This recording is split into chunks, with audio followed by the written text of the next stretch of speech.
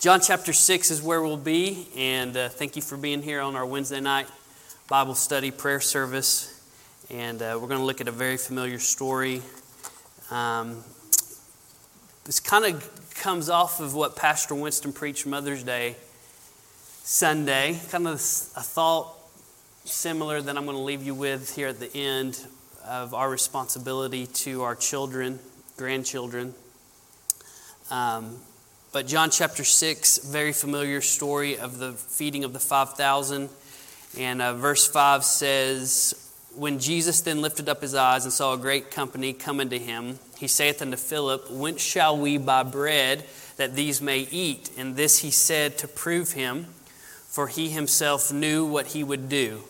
Philip answered him, 200 penny worth of bread is not sufficient for them, that every one of them may take a little. One of his disciples, Andrew, Simon Peter's brother, saith unto him, There's a lad here, which hath 5 barley loaves and 2 small fishes. What are they among so many?" Let's pray.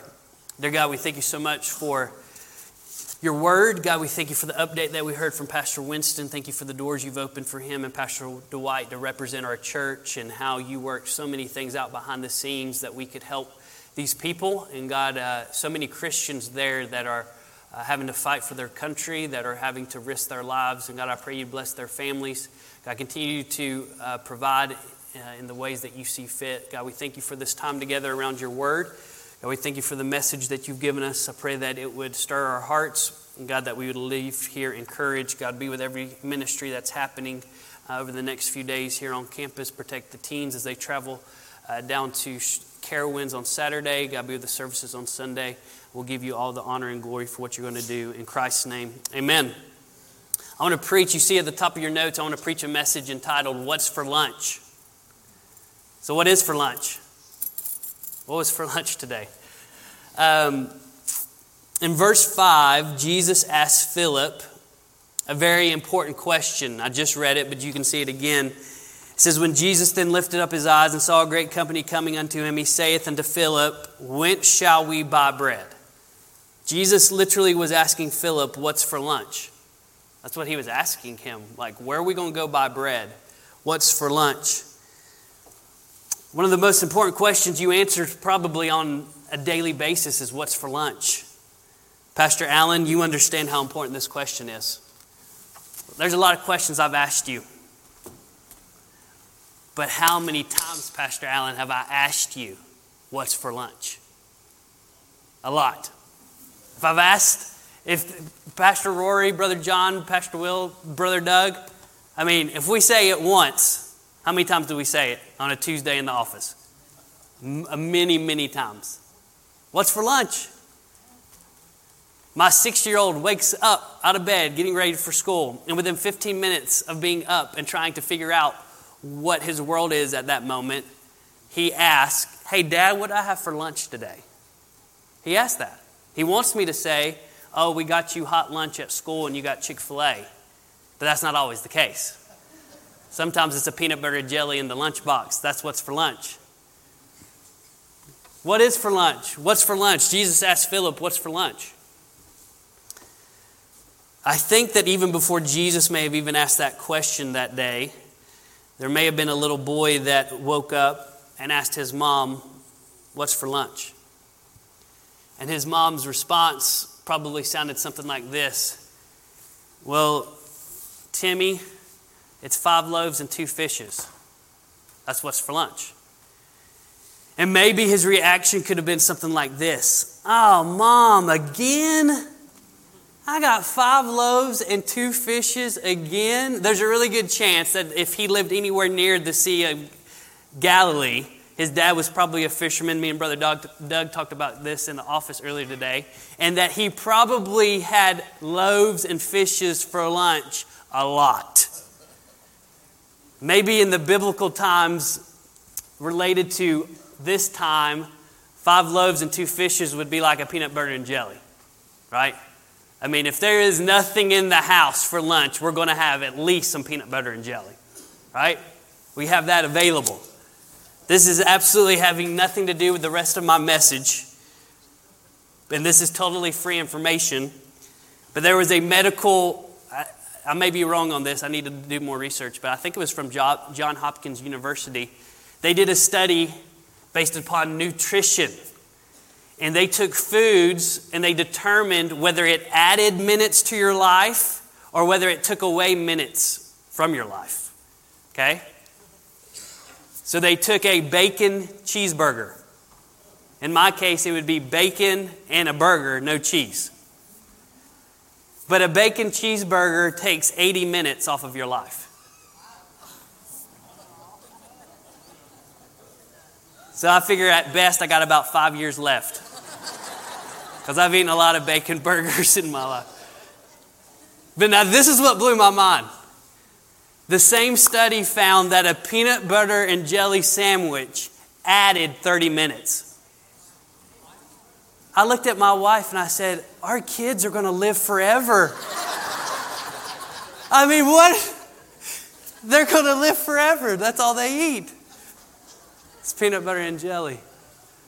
I don't know how accurate those statistics really are, but it was interesting to go through all the categories and depressing at the same time to see how the foods added and took away.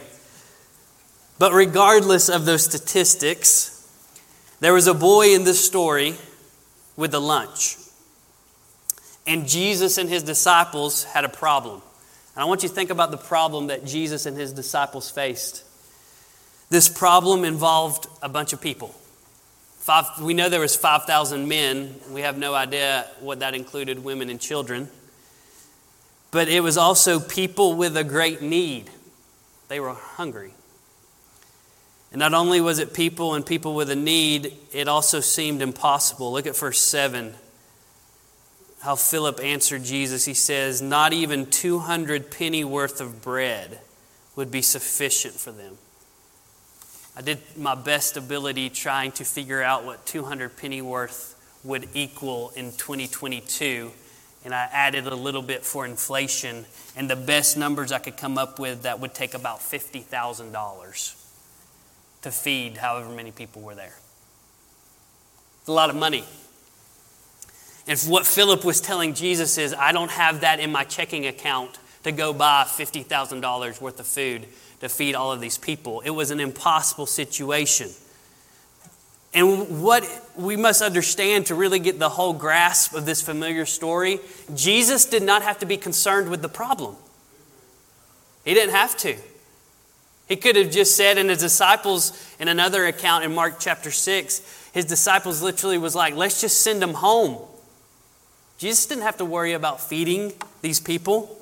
He didn't have to be concerned with it. It was not his responsibility to feed these thousands of people, but Jesus was always looking for opportunities to love people and meet their needs.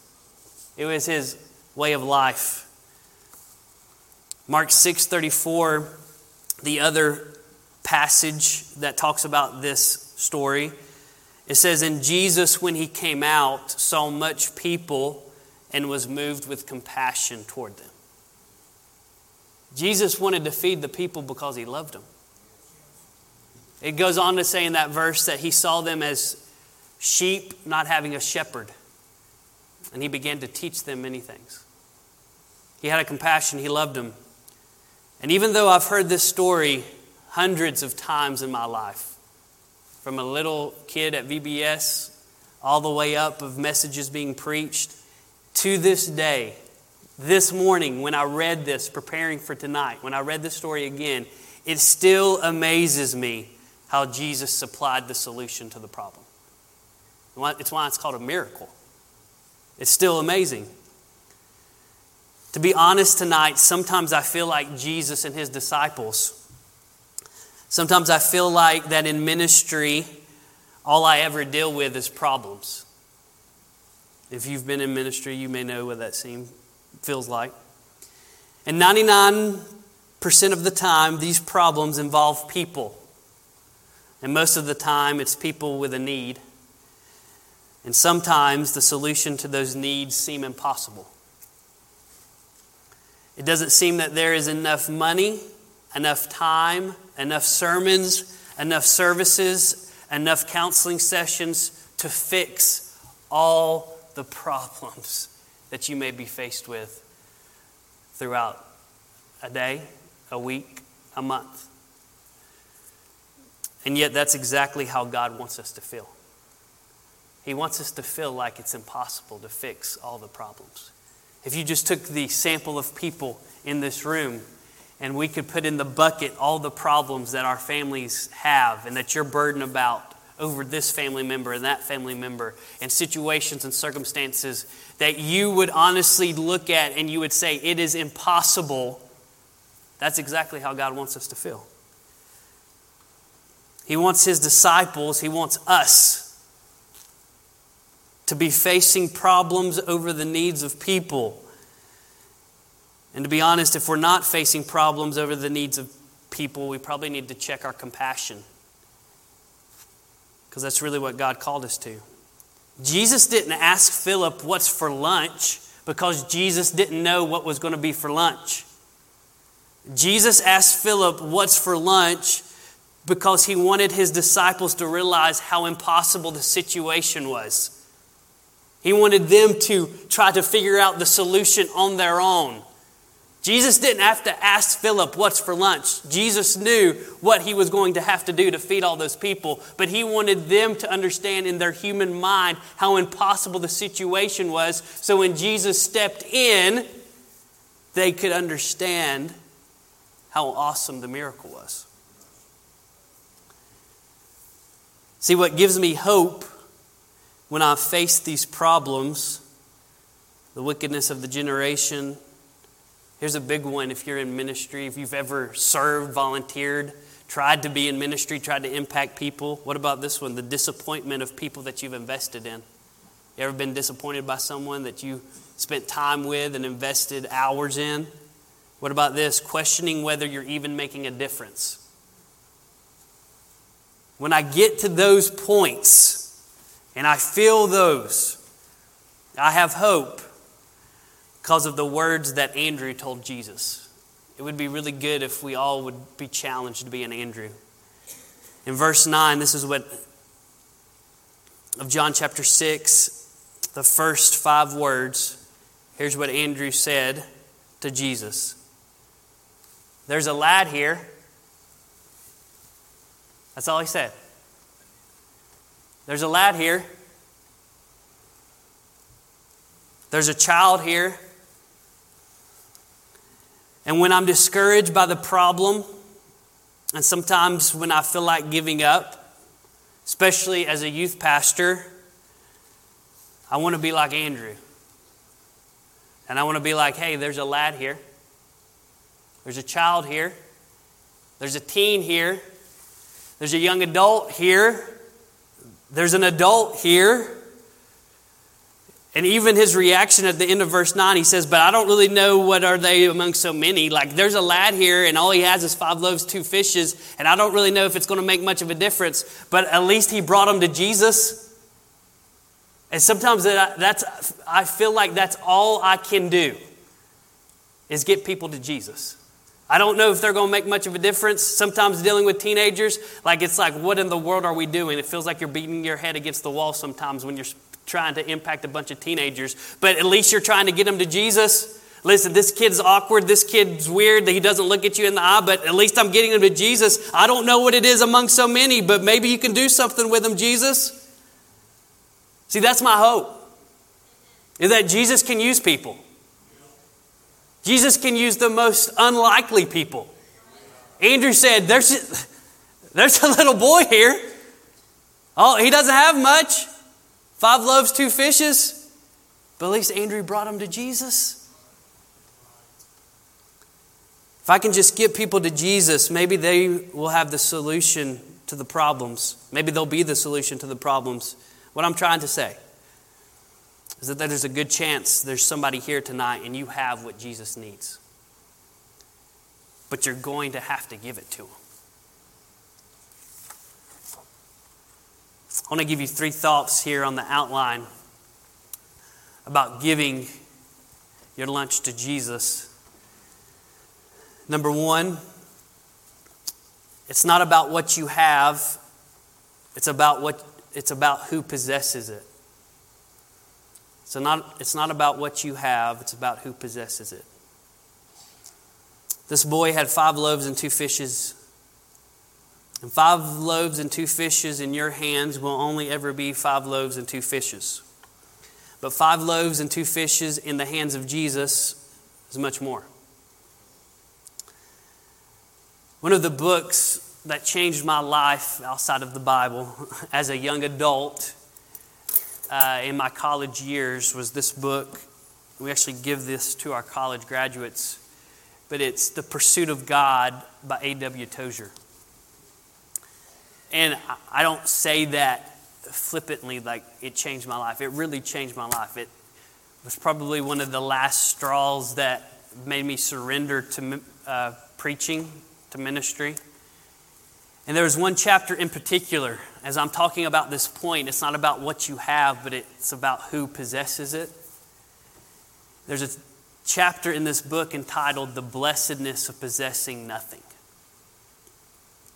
And the story that Tozer uses in his book when he's trying to teach on this principle of the blessedness of possessing nothing is the story of Abraham and Isaac. Very familiar story. But he talks about how Abraham was promised to be the father of the Israelites, the children of Israel, many nations. And yet, he gets that promise probably around when he's 30 or 40, and then he goes 50 and 60 and 70 and 80 and 90, and God finally gives him a child. At some point in that waiting time, he tries to take matters into his own hands, and that didn't work out too well, and we're still having issues to this day over that decision and having Ishmael. But finally, God blesses Sarah and Abraham with a son. They called his name Isaac. And can you imagine? Can you imagine how much Abraham loved Isaac? You wait that long for a son, and then God finally gives you a son. Can you imagine how much love Abraham had for Isaac? And God knew that that was a problem. Even though God was going to supply the promise through Isaac and for generations to come, God understood that how much Abraham loved Isaac was a problem. And so God made this declaration to Abraham. He said, I want you to take your son, your only son Isaac, and take him up to Mount Moriah and sacrifice him. What type of insane God tells a dad to sacrifice his son? The type of God that's insane about you. That's how much he loves you. He cannot allow anything to take the place of himself in your heart. And so he put Abraham to the test. And so Abraham obeyed. He took Isaac. He walked Isaac up that mountain. And you know the story. You're familiar with the story. He goes to sacrifice Isaac. And God calls out. Says, don't sacrifice your son. This is not Bible, but I want you to read from this book, The Pursuit of God, from this chapter, how he words this, that God may have spoke to Abraham. It's all right, Abraham. I never intended that you should actually slay the lad. I only wanted to remove him from the temple of your heart, that I might reign unchallenged there. I wanted to correct the perversion that existed in your love. Now you may have the boy sound and well. Take him and go back to your tent. Now I know that thou fearest God, seeing that thou hast not withheld thy son, thy only son, from me. It was never about Abraham sacrificing Isaac. That wasn't the point. God was always and will always be pursuing the heart. He was pursuing Abraham's heart. It wasn't about slaying his son. It was about how much do you truly trust me, Abraham? And this is the idea, the blessedness of possessing nothing, and that's what I'm trying to get us to understand. And it's not about what we have, it's about who possesses it. What's the difference of that story of Abraham holding Isaac's hand walking up the mountain and the difference in Abraham walking down the mountain still holding Isaac's hand? The difference is this. Abraham walking up the mountain holding Isaac's hand, he still possesses his son. But once he laid him on the altar and trusted God to somehow provide another way, and God provided another way, and he went back down the mountain still holding his son's hand. The difference was when he went back down the mountain, he no longer possessed him. He still had him. He still got to enjoy him, but he no longer possessed him. Listen to what he says. He says, I've said that Abraham possessed nothing, yet was not this poor man rich? Everything he had owned before was still his to enjoy. Sheep, camels, herds, goods of every sort. He had also his wife and his friends, and best of all, he had his son Isaac safe by his side. He had everything, but he possessed nothing. And that's the point. Everything we have in life is a gift given from God that we are stewards of, but we are not owners. We do not possess it.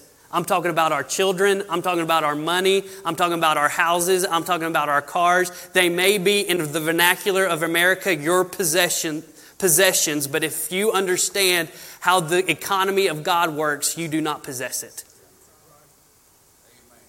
And it is a battle even in my own as a parent. When I look at my children and I look at the future and I have to remind myself, I don't possess them. They're God's. So God knew when they were going to be born. God knew what the world was going to be like. This didn't catch God by surprise. I get to enjoy them. I get to steward them. But I don't possess them. And that's the point. It's not about what you have. It's about who possesses it. Give it to Jesus. He's going to take care of it way better than you ever could anyway.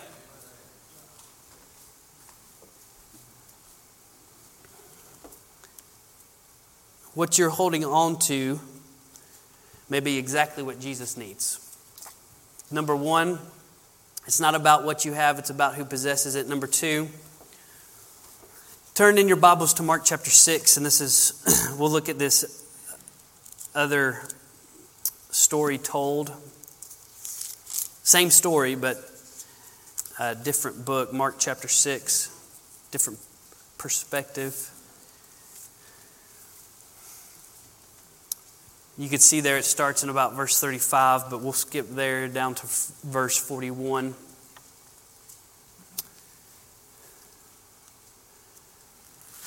The Bible says in verse 41, and we had taken the 5 loaves and 2 fishes.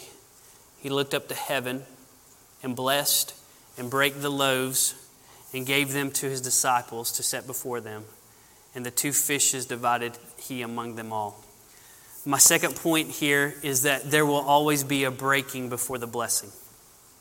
The Bible says that he took the 5 loaves and 2 fishes, the little lunch from the little lad. He possessed it. He looked up to heaven. He asked his heavenly Father to bless it, and then he broke it. He braked it. My point is that there's always going to have to be a breaking before the miracle, before the blessing. He asked his Father, bless it.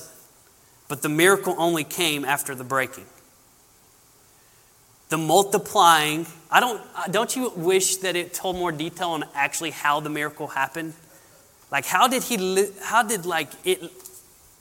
keep passing out loaves and fishes from 5 loaves and 2 fishes? How did that happen? The Bible doesn't tell us, but he broke the loaves and he started handing them out. And I don't know how it all worked, but could it be possible that he kept breaking? Just hang with me. That he kept breaking and it kept getting blessed and he kept handing it out. Because there will be a breaking before the blessing. And if you have any experience in this thing called life, you understand that in this Christian walk, a lot of times if God is ever going to use you to your full potential, you have to go through a breaking. Because he can't use you full of pride and full of arrogance and full of your own plans and your own desires. Think about Jesus himself. Pastor Will preached a message. I have no idea even what the title of that message was, but I still remember you preaching on this part to the youth group. And he said this statement. He said, Jesus died in the garden long before he died on the cross. And I've probably heard that before, but when Pastor Will preached that, it rang in my soul. I understand Jesus physically died on that cross, but he died in the garden because that's where his will died. And there always has to be, for the Christian, there has to be a garden moment where our will dies before we ever go get on the cross. And let's be honest, that's why a lot of people in their Christian walk, they never make it getting on the cross. They never can quote Galatians 2:20, for I'm crucified with Christ, nevertheless I live, not I, but Christ liveth in me. For this life I now live, I live by the faith of the Son of God who loved me and gave himself for me. They never really can say that they're living a crucified life, because they never had the garden moment where they killed, crucified their will. That's what Jesus did in the garden. He died in the garden when he said, not my will, but thine be done. And that's why God has to take us through the breaking before we get to experience the blessing, because it cannot be our will, it cannot be our plans, and it cannot be our desires. It has to be all his. And until we go through the breaking, a lot of times the multiplication, the blessing, the miracle, it's never really going to come to fruition because they never have the garden moment. Really quick, number 3. It's not about what you have, it's about who possesses it. There will always be a breaking before the blessing. And number 3, you will always leave with more than what you brought. You will always leave with more than what you brought. You know the story, but verse 42 and 43 it says, and they did all eat and were filled, and they took up 12 baskets full of the fragments and of the fishes. Talking about giving your lunch, giving it over to Jesus. You always leave with more than what you brought. What did they do with the leftover baskets? I know I'm not the only one that asked that. Have you ever thought that? What did they do with the 12 leftover baskets? I don't know. We won't know. Maybe we'll think about it when we're in heaven and ask. But can we pretend for a moment, this is from the NIV, the Nathan International Version, that maybe they took the 12 baskets back home to the boy, with the boy? I don't know, maybe not. But it wouldn't be outside the character of Jesus if he told his disciples, hey, this boy gave his lunch, 5 loaves and 2 fishes. Now I want you to take this back home. You follow him home. Where you live? All right, you eat. There was 12 baskets for each disciple to carry back to the boy's home. Can you imagine what it was like, even if that didn't really happen, but could you imagine what it was like when he got home? I mean, what's one of the first things his mom's going to ask him? How was your lunch? And can you imagine the surprise that came to the mom's ear when he said, hey, Mom, I gave it to Jesus? Wouldn't that be the prayer of any mom and dad? And then what if they really did bring the baskets? Mom, you're not going to believe this, but I know I complained about 5 loaves and 2 fishes earlier, but now we have 12 basketful of loaves and fishes. The principle, whether that happened or not, the principle is true that when you give it to Jesus, you always get back way more than you gave. That's why he says this principle, Jesus understood how our minds would battle this, giving and surrendering, and not my will, but thy will. And he made this statement. He said, for whosoever shall save his life will actually lose it.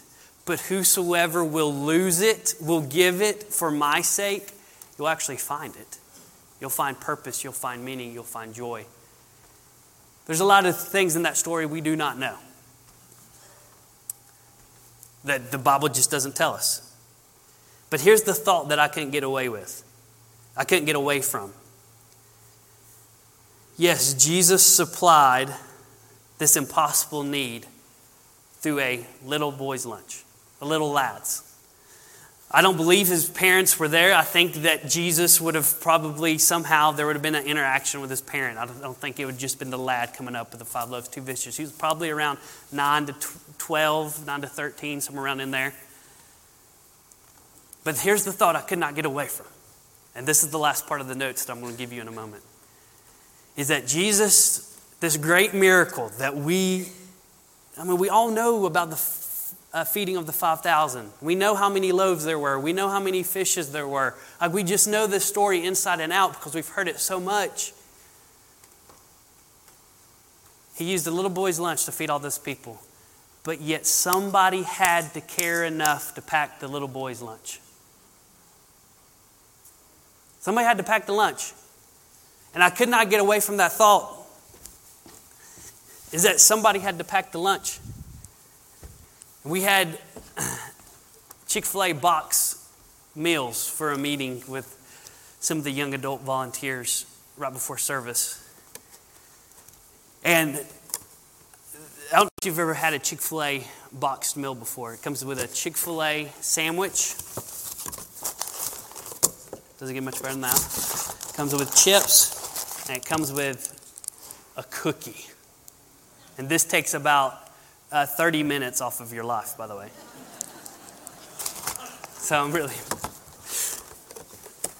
But can we just pretend for a moment? I really thought about bringing one of my kids' lunch boxes, but I left the house and didn't think about it. Let's pretend like this is a lunch box, though. Okay? It's a meal box.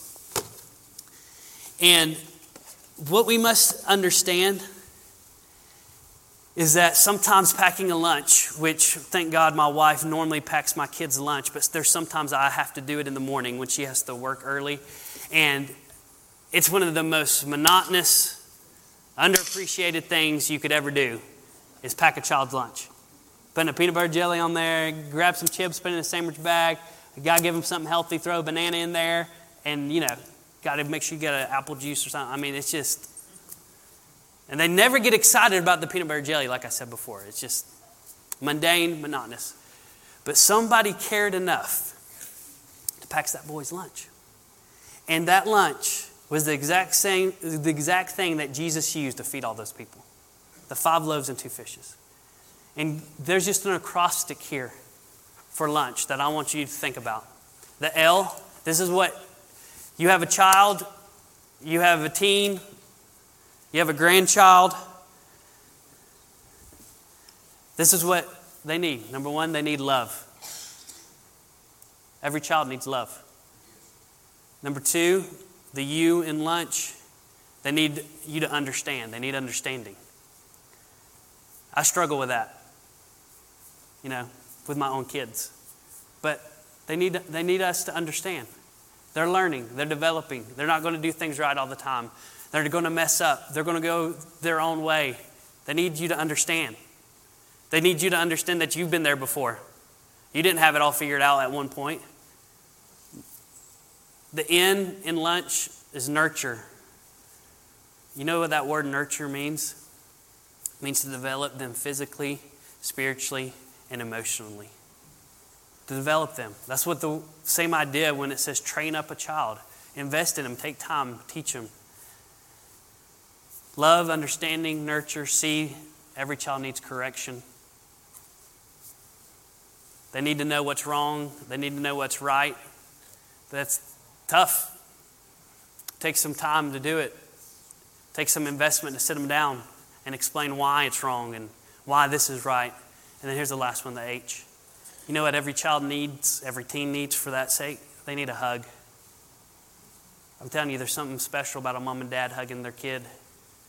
You know what it is for a kid when their parent hugs them? It's protection. They feel safe. Mommy and daddy's here. But you take off 5 of these things that I just mentioned. You know what the reality is? We all need that lunch. We all need somebody who would be that for us, who would love us and understand us and try to help us develop spiritually and emotionally and nurture us. And even sometimes sit us down and correct us. And sometimes, let's be honest, even it doesn't matter how old you are, sometimes you need a hug. I mean, you really do. There's something, Brother Mark, there's something when you just come up and you just hug your brother. I love you, buddy. You need that. And here's my point. Somebody cared enough to pack that boy's lunch. You know why we need to be packing our children's lunch, teenagers' lunch? You know why we need to be doing that?